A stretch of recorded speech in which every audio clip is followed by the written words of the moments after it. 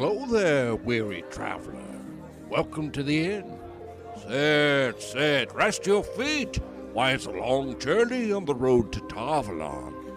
Have a cup of tea, or maybe a frothy ale. The light. Why, you're just in time for the entertainment. Here are your hosts, Tracy and Amber. Hello and welcome back. I am here with my good friend Tracy. I'm here with my delightful friend Amber. And this is the Road to Tarvalon podcast. Today, inspired by the new year, the Year of the Dragon, Tracy and I are talking about some of our favorite Rand al'Thor chapters and moments. And this episode will be pretty heavy spoilers. So Yes. if you haven't read the books, The entire not series. this might not be the episode for you, but If you don't care about spoilers, though, stick around because it'll be fun. there are some people that don't care, and you know what? I applaud them, living life on the edge. I'm kind of one of those people where I'm like, you know what? Just go ahead and tell me. I want to know. I want to be prepared. Like some things I'm like, don't you dare. But other things I'm like, nah, go ahead. I'm good. Nah, go ahead. Yeah. So let's start kicking things off here. And with many of our episodes, we like to talk about characters, but we have not, in our almost 4 years, done a Rand-centric episode yet. Or deliberate. Rand gets a lot of coverage. And I love that we so often focus on like some of the characters that don't get quite as much quote unquote screen time. So Yeah. House is Yeah. Rand who? And I believe the chapter that you wanted to talk about comes before mine, so maybe we should start with yours. Yeah. Therefore, we've got a little bit more of a chronological order going on. Yes. And I feel like this one actually ties in really well with the chapter that you picked out. Okay. So I picked out chapter 53 from Lord of Chaos, which I think is up there for like favorite books of mine as far as like the series is concerned.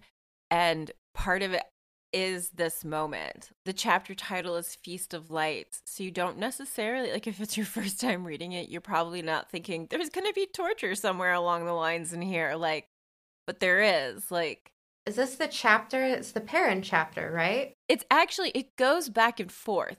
That's one of the things that I think is really cool about it is we have Perrin and then it's Galena and then it's then it's Rand, then it's Galena again, then it's Savannah.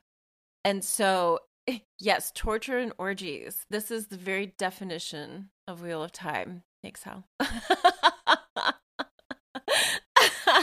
Or at the very least, a Feast of Lights. Like, oh my gosh. But this, like, one of the things about this chapter, because it does go back and forth, you do see what has happened to Rand from so many different perspectives and why and what's happening. I think this is one of those places where it's like the Dragon Reborn, regardless of name, is like everyone's business. And I love the political swirlings, the poisonings. That moment in Kyrian, so much happens. That moment with Sulin. Ugh. Do you know which one I'm talking about? Talk about it. Because Yeah. It's the quote in here. I can't read this without crying. Like every time I read it, I'm like, ugh. But it's when Berelaine comes into Perrin's room and she's carrying Rand's sword, and they're like, there's no way he would have left without his sword. And then they start making all of these connections that Rand's been captured. Like he's not just on one of his like weird I'm leaving and not telling anybody missions. He's captured. And this is while Sulin is still meeting her toe and she's wearing like the livery of the palace and whatnot. And so yes, I know exactly where this is going. right. Yes. And so this is the moment all of the dots have connected. And Sulin says, they have taken him. Sulin wailed suddenly, shockingly, head thrown back, eyes squeezed shut. She moaned at the ceiling, and the sound of her voice was enough to make Perrin shiver. The Aes Sedai have taken my first Oh God, I'm doing it. I'm crying. I hate that. Aes Sedai have taken my first brother. Her cheeks glistened with tears, and I'm like, oh my God, what a heart-wrenching moment. And like you feel how like it's not just his rank. It's not just the fact that he's the Dragon Reborn that makes this so terrible. It's this very personal connection that so many people have. Like Perrin's like, even if I have to go alone, I'm getting Rand back. And Loyal's like, not alone, Perrin, never without me. Like, and of course then he's embarrassed and it's adorable and it's just like, oh, it just gets me. So would you say that you picked this chapter not just because it's a Rand-centric chapter, but because it really signifies how he's basically the connective tissue Yes. to all of these characters wrapped around his Taviran pole, I guess. Yeah. It just kind of everything branches out from him. Yes, exactly. Like there's a moment where Perrin's talking about like it's his internal monologue and he's like, Sorolea is telling me to like keep my nose out of business that doesn't concern me. And I'm like, but when it comes to Rand, when it comes to the Dragon Reborn, it concerns everybody. And I feel like this chapter does such a good job of being like, these nobles wouldn't have been poisoned had Colivert not felt safe enough to make this step forward where she's like, I'm going to take the crown of Cairhien. And they're like, there's no way she would have done that if she didn't think Rand was never going to come back. She's committed murder. And we know how Rand feels about that. So this happens. And then Jobrain comes in and he's like about... he is about to gag and tie up Sulin for like hearing what has happened until he realizes like he's not going to win this fight. She's actually a maiden of the spear. Like just all of these personalities. And then to get to the point in the camp where Rand has been imprisoned in a chest. Like this is that whole Rand imprisoned in a chest thing that pulls so hard, and it's just like, you want to know who like the not so great folks are? They're the people who keep people in chests. That's terrible. But it's all to get him to Tar Valon. Everything that's been done is another maneuver because he's the Dragon Reborn. Galena doesn't see him as human, really. He's a weapon. He's a tool that she has to like mold, also known as beat, into the person she wants him to be when they arrive at the sorry. tower. It sounds like there's gunshots going on outside. Oh no.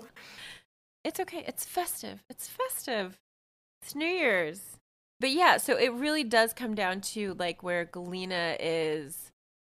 She's so cold and calculated the way that she goes through what she's doing. Like she always feels very even keel. And so her POV is like, I appreciate it. It's just another interesting point of view that we get in the story and like why she has him. And we know, like, because we've read the books, Galena's Black Aja. So once again, we have someone really important to the series, probably the most important person in the series, captured by the Black Aja again. Not Rand being captured, but just that they've managed to do that. Like, the connections of the Black Tower inside, or not the Black Tower, the White Tower of the Black Aja is, I mean, if I were living in that world, I would find it like just soul crushing to know how many people in power were sworn to the dark, you know? Yeah. Honestly, that prologue in The Great Hunt does such a great way of solidifying the fact that everywhere you look, every echelon of power and nation and class, like there are dark friends everywhere. And that should be frightening to the reader.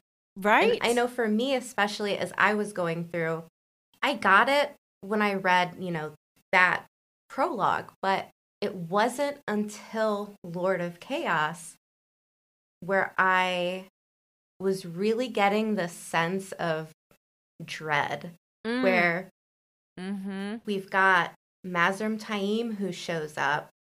And, Luce Theron inside of Rand is just screaming, like wailing. And then you have Davram Bashir, who's like, no, absolutely not, Rand. No, do not align yourself with this man. And then on the other hand, we have Mogideon, who's quote unquote captured, but she's Mogideon. So it's like, and then you've got Elida over here doing Elida things. Right. And it all culminates basically with this chapter that you're talking about. Yeah. And one of the things that Galena mentions in the chapter, and it points to that whole Black Aja influence where she's like, Alviren has not been able to contain Elida's will. And she's like, they miscalculated. Like, they thought Elida was going to be easier to control, and Elida was like, fuck that. Wrong person to think you could, like, push around. And so she's not only eager to get back to the tower because she'll have the dragon reborn in tow and in the place where he can be most useful according to how they're thinking about things. But she also wants to get a handle on Alviren and in return get a handle on Elida, who is the most powerful woman basically in the Westlands. So it's all about that climb to power. And the Dragon Reborn like just sits right in the center of it. And then him like losing it when he realizes that Min's there and killing 2 warders. Do you find that believable?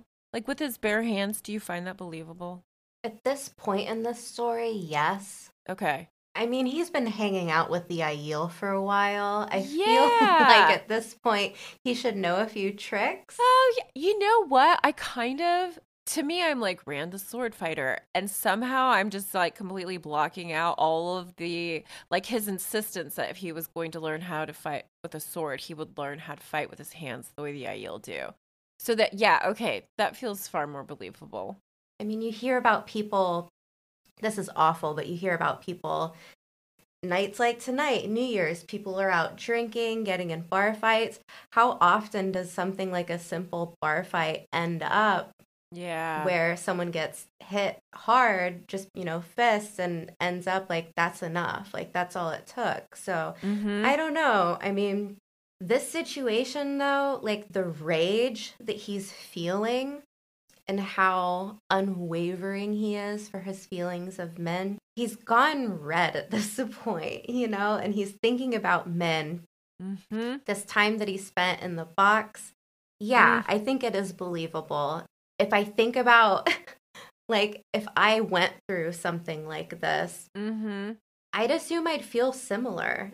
Like, especially if it was someone that I loved, someone that I deeply cared about, that I knew was tortured as well. Right? And I mean, look, they aligned with the wrong side. Totally. Like, I'm not out here being like, yes, killing, fine. No, not that at all. But understandable, yes. Yeah, I mean, that's the other part about this chapter is like, we're getting ready for probably the most infamous battle in the Wheel of Time, I think. Like, I can't think of another moment that feels the same as the Dumais Wells battle. Yeah, absolutely. It's, if you were to split the entire series into 2 acts, right? Part 1, part 2. Yeah. Dumais Wells, it's pretty much right smack in the middle. This would be the climax of part 1. Yeah. Like, it really is. It's an excellent chapter. I know why people love it. It's just so much adrenaline. But oh God, yeah. There's also, a heavy smattering of heartache and torture and sadness. And I know we've talked about this so many times. Like, this chapter is just, there's many ways to look at it. Yeah. And I think, again, like, that comes back to the fact that, like, the Dragon Reborn is a different entity to different groups of people. And like some people see him as human. Like Galena is surprised by the rage that Rand feels finding out that Min has been imprisoned. which I feel like gives away the fact that she just doesn't see him as a human being. Like he wouldn't have emotions, like he wouldn't flip the fuck out that somebody he loved. I see how he gets to that point. Like while he's where he is in the chapter that you chose. Like I feel like this is our beginning of where Rand is like whittling away at his own humanity. As the one Aes Sedai, I think it's Ariel, something like that. She's green, and the 2 warders that Rand killed were her warders. And so Galena allows her to be the person to punish Rand for trying to break through the shield, which of course he's going to try to do. But while he's being beaten, he like refuses to give her anything other than like a shudder. He doesn't cry. He doesn't scream out in pain. Like at one point he smiles at her just to piss her off. There's a lot going on in this. Yeah, chapter. there's so much. I was like, okay, where was I taking that? Because maybe it's just like the lack of humanity. And then, how he's whittling away at his own humanity. So while he's being beaten, he has this like litany in his head, like this mantra of like, never again. This is what happens when you trust an Aes Sedai. You can never, ever, ever trust an Aes Sedai again. He just repeats this over and over again in his head. It's all that keeps him from feeling the pain. And when the pain finally stops, he's almost unaware of it. He's gone numb. How could you not? And when I think about these moments, like these torture moments, I have to think about Robert Jordan's military background when he served in the military and the possibility of him having firsthand accounts of what it felt like to be tortured. I feel like he would probably be really aware of that, and he uses it really well to like a dark effect. Like it's not like, yay, torture, but like, wow, this feels so real, you know? Yeah.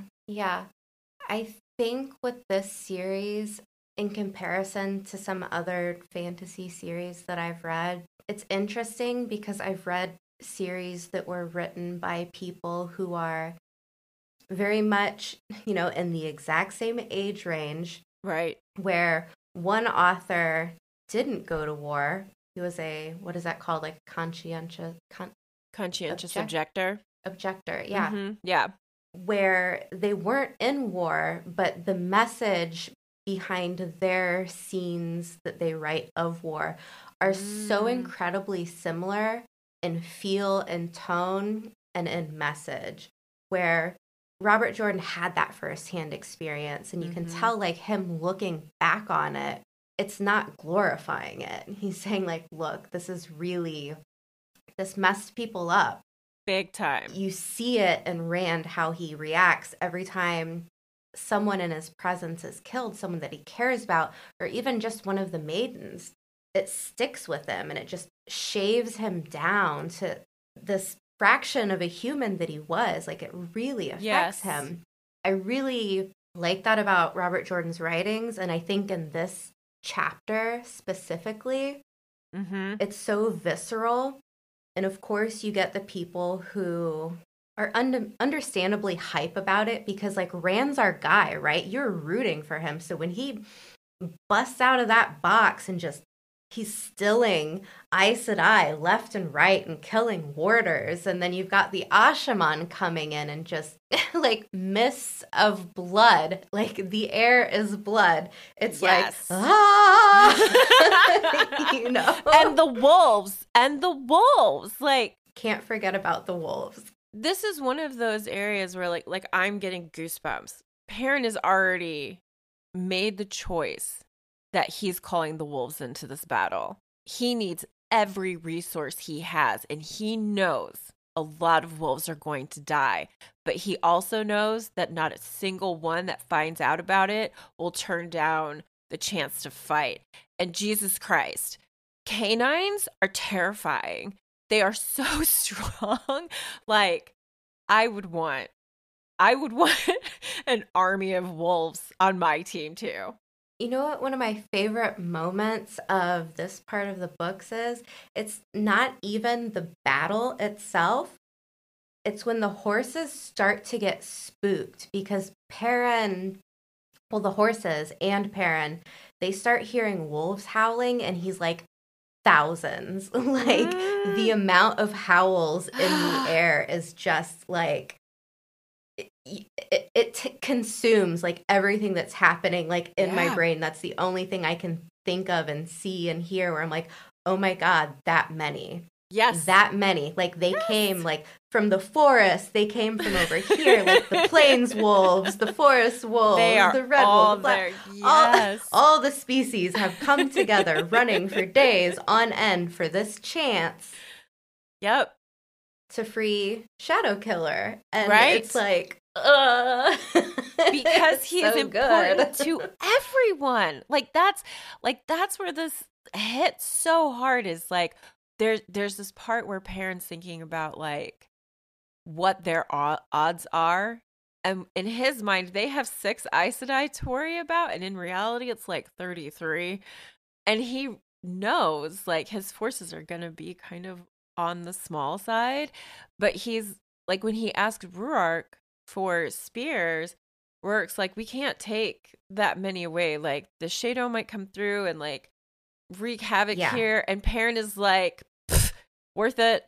What is that compared to the loss of Rand, the loss of the Dragon Reborn? Like, right, who cares if Kyrian falls if the Lord Dragon is dead? Right. And I mean, every human and creature that has sworn loyalty to Rand, but almost more importantly, who Rand represents, the dragon, Shadow Killer, the Cormor, the Karkar, and like all of the things that he is. Lord of the Morning, all of the names.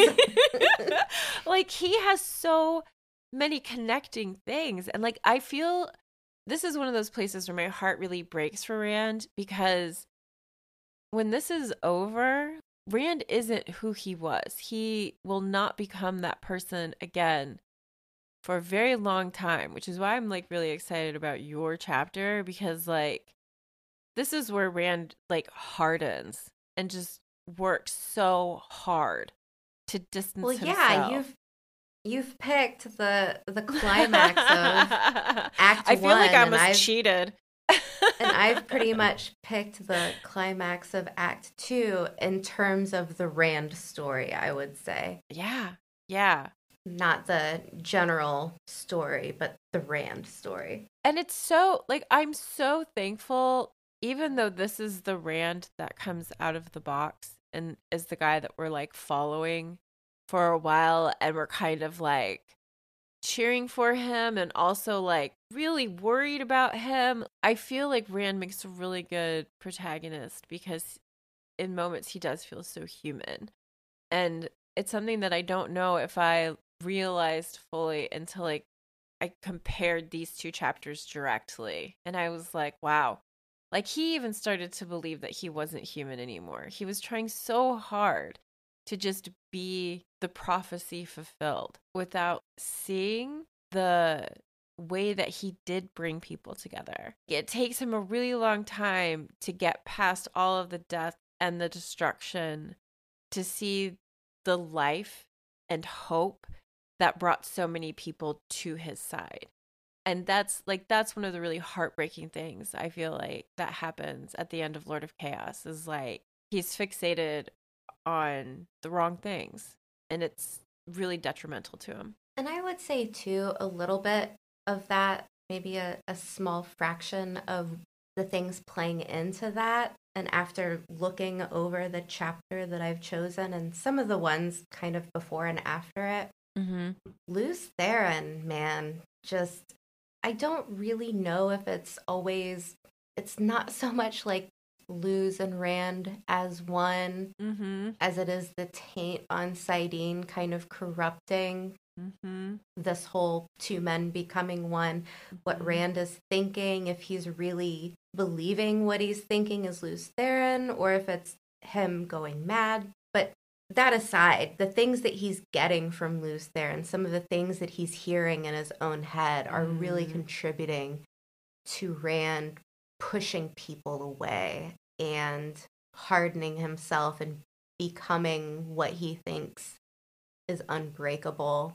But I want to ask you if there was anything else from your chapter that you wanted to touch on before we move into some of these later chapters. I don't think I do. All right. I really have this attachment to the Veins of Gold chapter in The Gathering Storm. And before we dive into that, I kind of want to set the stage because going right into that chapter doesn't hit as hard without like taking a couple steps back and looking at the events leading up to it. Mm-hmm. If we go back to chapter 44, Rand's coming back from this meeting with the Borderlanders. And at this point in time, Lan is off in the Blight. Nynaeve is trying to talk sense into Rand, being like, hey, look, Lan's going to die. Like, we need to do something. And Rand is saying things that are just so callous. Like, you know what? Who am I to deny him that? We all deserve that chance to find peace. And it is just like, oh, like going back and reading that, I'm like, oh, I forgot that those were the things he was saying. And it hurts. It's so tragic, right? Rand is so mistrustful. He even runs into Huron at one point, and he thinks it's a trap. So he's like holding Huron, like suspending him in the air. And this is like, it breaks me because the moment Huron shows up, he is so excited to see Rand. He's like, the Lord Dragon, like, it's you. I'm so, he's overjoyed to see Rand. And Rand is like holding him up in the air and making him answer these questions to prove that it's really him. Right. And Rand is he's lost his way in so many different ways even. And then if you move a little bit forward, we got Rand totally willing to let Lan die in the Blight. Yep. Then we get back to the Stone of Tyr. This whole failed meeting with the Borderlanders has really just soured everything for him. And he's walking in the Stone of Tyr and thinking about how this building, the stone that it was carved in, is alien and it's not even human. And he's like, yeah, that's like me. And he's thinking about himself like, wow, like my shoulders were created to just bear the weight of humanity and prophecy. And it's just crushing his soul. Yeah. I don't remember if it's Rand or Lews Therin, but they're talking about this, duality. Two hands, one hand to destroy and the other hand to save. Mm-hmm. And he's looking at his hands and he's missing one. And he's like, which one do I have? Is this hand that I have left the one to destroy, or is it the one to save? Wow. And what I love about this Veins of Gold chapter is it really brings home the big thematic message of the entire story. You've got the side of the shadow, right? You have people like Ishamael, who is saying, well, I guess Moradin, who's saying, look, the wheel keeps turning, suffering keeps happening. Why should anyone live through this? And Rand, at this point, he's gone to that same philosophy. Yeah. He's become what he's trying to fight against, right? This is how he sees the world. Then we get, oh my gosh, this is going to break me. But we get the moment I'm here for you. Tyr, where Cadsuane has brought in Tam. And obviously Tam is overjoyed to see his son. They're kind of, reminiscing, and Tam's like, where's, that wide-eyed boy? Mm-hmm. Where did he go? And Rand is just like, he's dead. Yeah.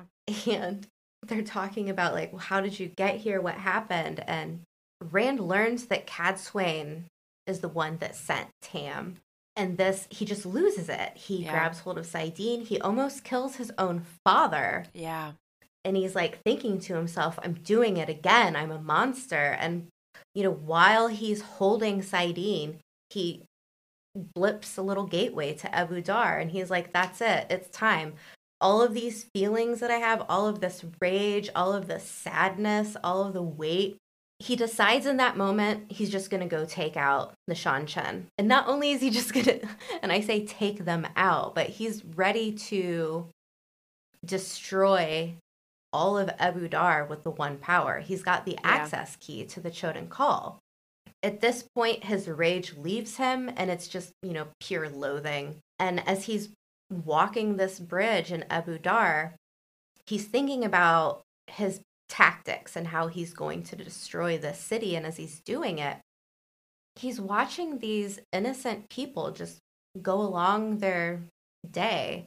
Yeah. And he's thinking wow, they don't know what's coming. And as he's grabbing hold of Saidin and he's ready to just let it rip and destroy the city, the taint on Saidin manifests in him so hard that he doubles over, he's laying on the ground, he's vomiting. Yeah. And as this is happening, these, innocent passerbyers, just these people going on their, daily things and lives, stop to see if he's okay. And it kind of hits him in this moment. I was about to kill these people, but here they are concerned for me. This is the moment where he blips again, and then he's in a field somewhere, and then he's on Dragon Mount. And then this is all of these things, all of this badness, sadness, gloom, doom, all of the things that he's feeling, he gets there, and he's like, why am I here? Why did I come here? And this is that moment where, the two become one, and Rand/Luce Theron is like, because we made this. This is where we died. Yeah. And he's thinking about all of these things, what it means to be the Dragon Reborn. Is he just a symbol for the people? Is he a sacrifice? Is he just, someone who was meant to sacrifice himself for the world? Is he the hand that destroys, or is he the hand that's, the protector? In typical Robert Jordan fashion, this chapter gets very biblical. It is very... Yep. It is very Old Testament. You are not wrong. And he's also questioning, am I just this puppet trying to play the part over and over again? And he's yelling and screaming and thinking about what if everything's just meaningless? And when I talked about the duality and what the theme of the overall story is, and how Rand at one point is becoming more enlightened to the same philosophies that Moradin and Shamael are thinking. Yeah. He kind of goes back and forth with Luce Theron, and he's like, why do we do this? Why do we live over and over again? Yep. And it, it could be a little bit cliche, but Luce Theron is just very direct and clear-headed. And he's like, it's so we can have a second chance, because every time that we're reborn, we get a second chance, and we get that opportunity to love people again. Yeah. As soon as that clicks into place for him, he's just like, holy shit, that's the answer. That's it. To say that the Wheel of Time is a story about duality and balance, yeah, of course it is. If you ask someone what the theme is, it's probably going to be somewhere along those lines. Yeah. But this moment in the story is pretty much the moment that makes it the theme. Up until this spot, you don't really get that distinct, there it is. That's what I was waiting for.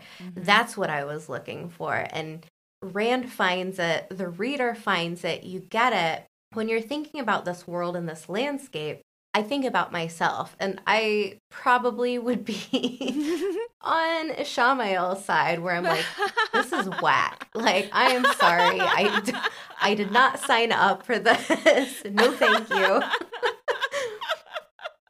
But especially if you're someone like Rand, he just, gets spit out of the pattern over and over again. Yeah. To feel the crushing weight of sacrifice again and again. Yeah. And it's just awful. It is so terrible. And the thing about this moment, where he's remembering the people that he's loved, and he's remembering the moments where he's felt at peace, and he's felt joy, and he's felt hope, and it's very like the enlightenment comes. Yeah. And I love all of that for Rand. It's such a great moment for the story. It's such a epic moment, and I think it's a really profound moment. Is it the most exciting, and there's not that big like adrenaline junkie moment like the one that you picked, but it is really profound, and it really makes you think. So like love this chapter. But I think the thing that really just hits me hard is the next Rand chapter after this one. Oh. Because it is so cool. Like it like I love it so much. And that's, you have to go to the next book. You have to go past the prologue, and then you have to get to chapter 1.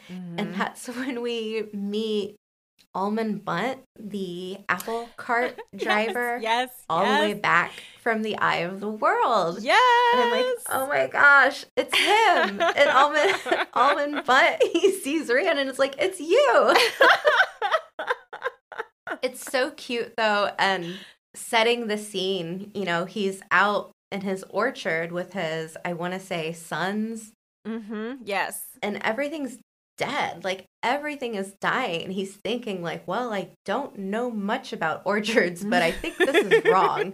I don't think an entire crop of apples is supposed to fall and rot overnight. Yeah. And then just a guess. Right? And when I think about this chapter, I mourn the loss of Almond Bunt. I do. I really do. I wish the show would have included him, because this moment is so good. Same with Hearn, though, too. Yeah.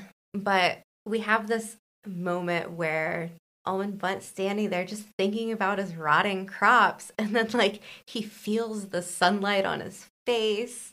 Right. And he's like, oh, it's so nice and warm and comforting, and it reminds him of his wife's sourdough bread baking, and everything's like all peaceful for a moment, and then he's smelling apple blossoms, and he's like, wait, what? And then like within moments, all of the trees are blossoming. Yep. And these like dead apples are just disappearing, and Almond is like, I've gone mad. Like, I've lost it. What is happening? Yeah. And then we see Rand in like these ragged clothes walking down from the foothills of Dragon Mount. Right. And MVD. It's fine. Yeah. He's even thinking like, who would be coming from that direction? There's nothing there. Yeah. Just the mountain. And he looks, all the apples have like regenerated like immediately in Rand's presence. And I think Rand is just like, hey, you gather those apples quick. As soon as I'm gone, my presence will hold it off for a time, but as soon as I'm gone, the Dark One's touch will make everything rot again. Yeah. And then like Almond goes running, and he's yelling, the whole village pretty much, because nobody has any food at this point. Everything is rotting. And he's just like the town crier, like ringing the bell, yelling for everyone, like, hey, everyone, now come quick. We've got to harvest these apples. And now we need to do it now. Hurry. It's such a fun chapter, but no, it really embodies this like Rand is Jesus moment. Like there is something more to him where he's got this, now he has this whole like supernatural air. Yeah. He's like completely enlightened. He is two men who has become one. He's seen both sides of the argument. And it all really culminates to this moment. And this just sets him down his path to the point where we can get the end of the story, where we can get to that last battle. We can get to those final moments. And this is all the things that he learns in these few chapters that I've talked about, the Choden Call versus Kalendor, all of it gives him the tools to walk into Tarmangaiden and make the right decisions that he needs to make for things to end up okay. Absolutely. I feel like when he has this like big revelation moment, like it kind of comes down to love is everything, which is a really beautiful thought. And when you put it into action, the way that he approaches the last battle, his battle, like it's not a battle the way that we normally would think of. It's very like kind of metaphysical, but that revelation for himself, this idea of love and hope and regeneration, that's what carries him through. And I think that this is such a beautiful point in his story. Who would want to be reborn over and over again like that? It's really sorrowful thinking about Rand's plight and what it means for him to be who he is. I can't imagine this going any other way for him, where, he's, like you said in the chapter that you're talking about, Lord of Chaos era Rand, Queen DR Rand. It makes sense. It's hard to read, but it makes sense that he would go down that path. But to think about things on the other side, well, yeah, like maybe things could be okay if you're given this chance of, the wheel spinning and time repeating itself, which again, another one of these big themes of the story, it is the wheel of time. And as cheesy as that sounds and as obvious as that is, it really is giving him a chance to reclaim a little bit of peace and joy in the world that is so dark. He's got all of these memories of Luce Theron. So he's thinking about, Luce Theron killing his own wife. And it's a good little ending to this part of Rand's story, or I guess maybe more of a beginning to this part of his story. I don't know. When I think about in terms of the TV show, it would be so tragic if we didn't make it that far, if we didn't get to see Veins of Gold. Yeah. And I mean, especially with Yosha Stradowski reading the entire series, I can imagine he's, like how it would be heartbreaking if he just didn't get to this point in the story.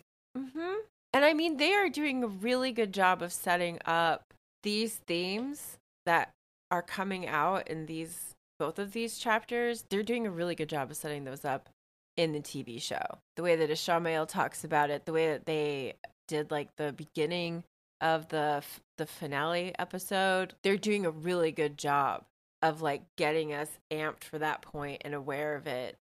And I think that that's kind of incredible because it is such a big part of the story. Like, there's a reason why it's called Wheel of Time. Yeah, it makes sense that they would bring in a lot of the ideology of Moradin to Ishamael's story earlier on. Yeah. Hopefully, if they get here. Yeah. I was also thinking about with your chapter, with Lord of Chaos being the end of book 6. So that's, like I said, right smack in the middle. Yeah. If Rafe Judkins gets his 8 seasons like he wants, that should make Dumais Wells the end of season 4. Yeah. Which is wild. They have to get through so much.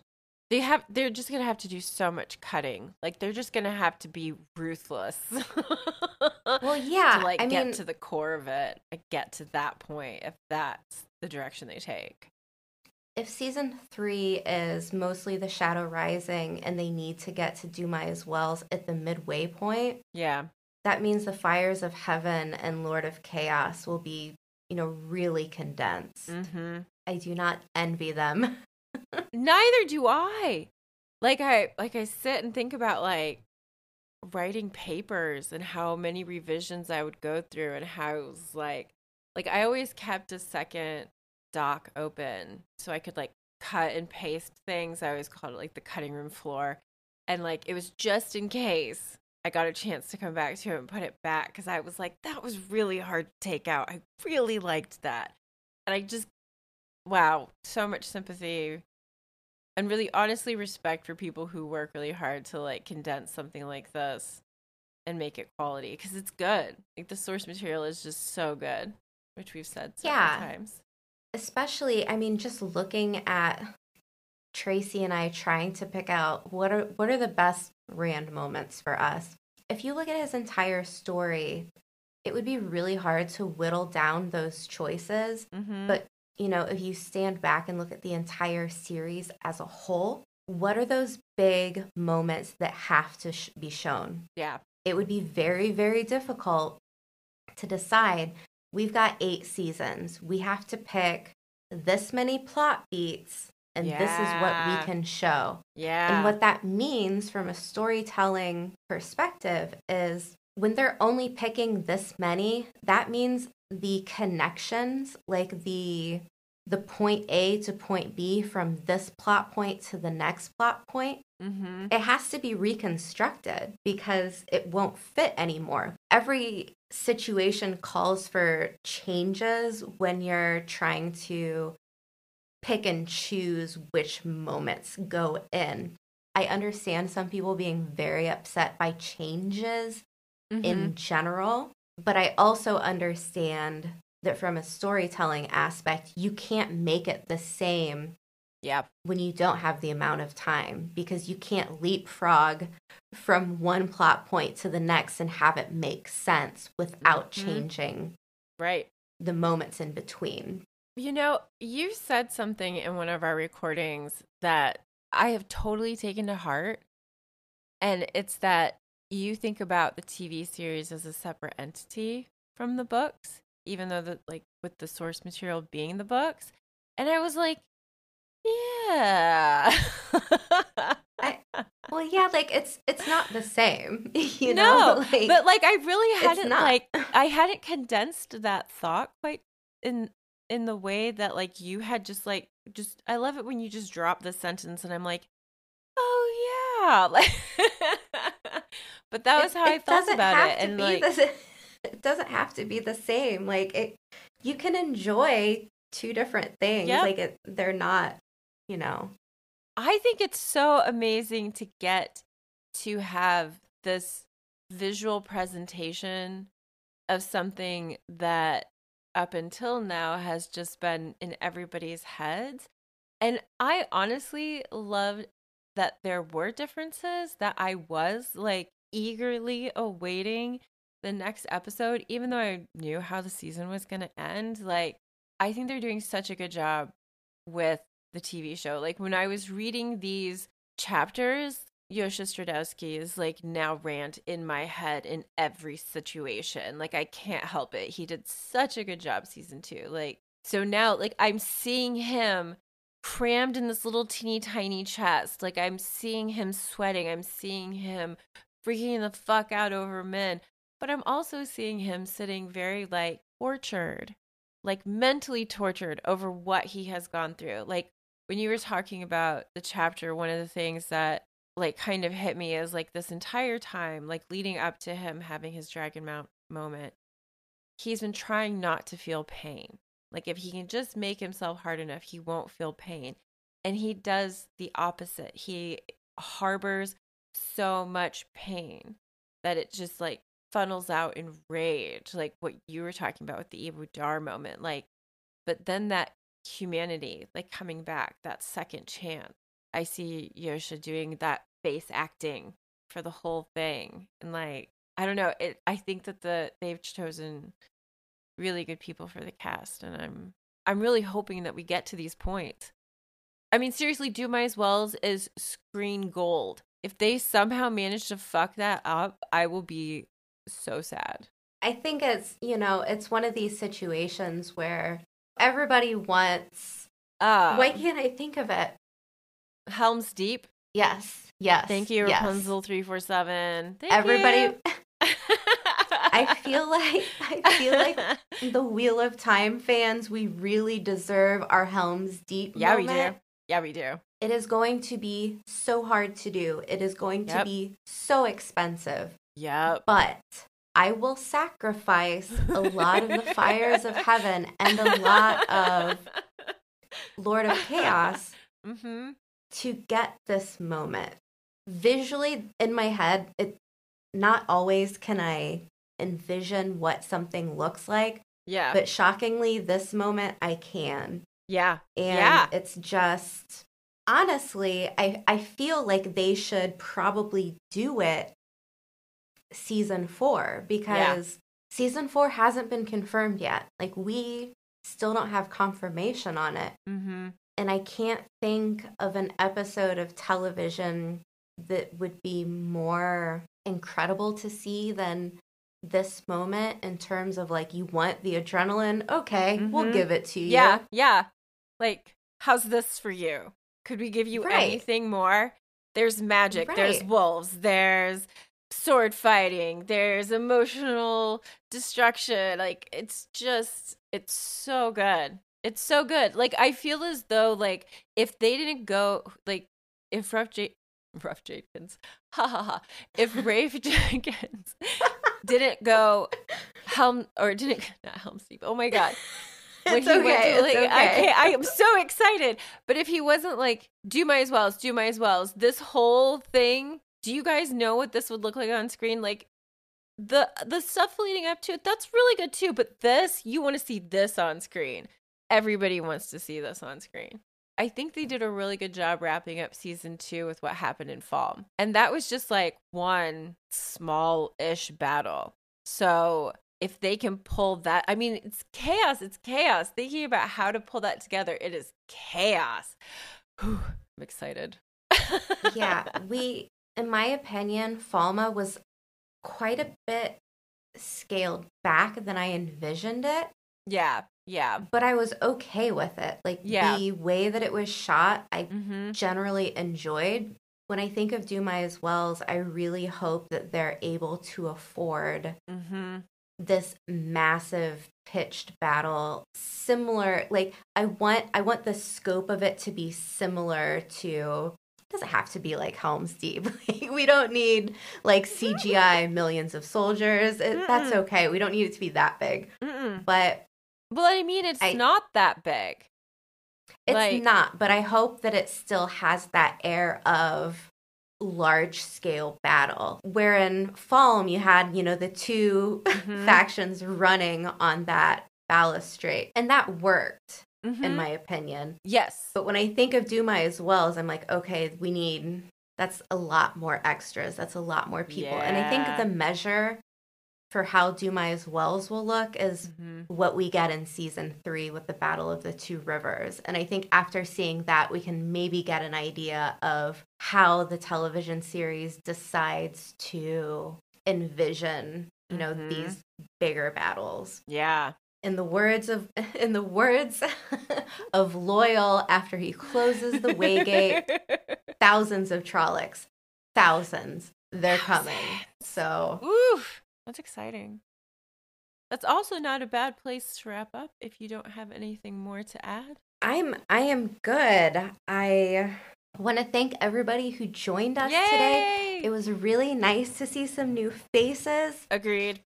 Keep an eye out. We will be doing this off and on. We do this every week for our patron members, but sometimes we open it up to everybody. And thanks so much for joining us. To the people listening when this comes out, happy 2024. Happy Year of the Dragon.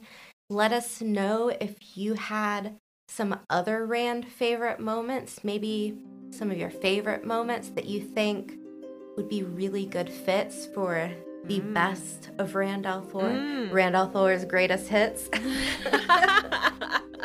That would be fun. I feel like there are so many characters we could do greatest hits of. That would be really, really fun to do. Really fun. It would. We'll have to start doing this for all of the characters. I think we might need to, because this was super fun. I had a great time. Me too. Awesome. So with that, we will say goodnight. Happy New Year's. Thanks for listening. Thank you. We will see you back next time. Bye.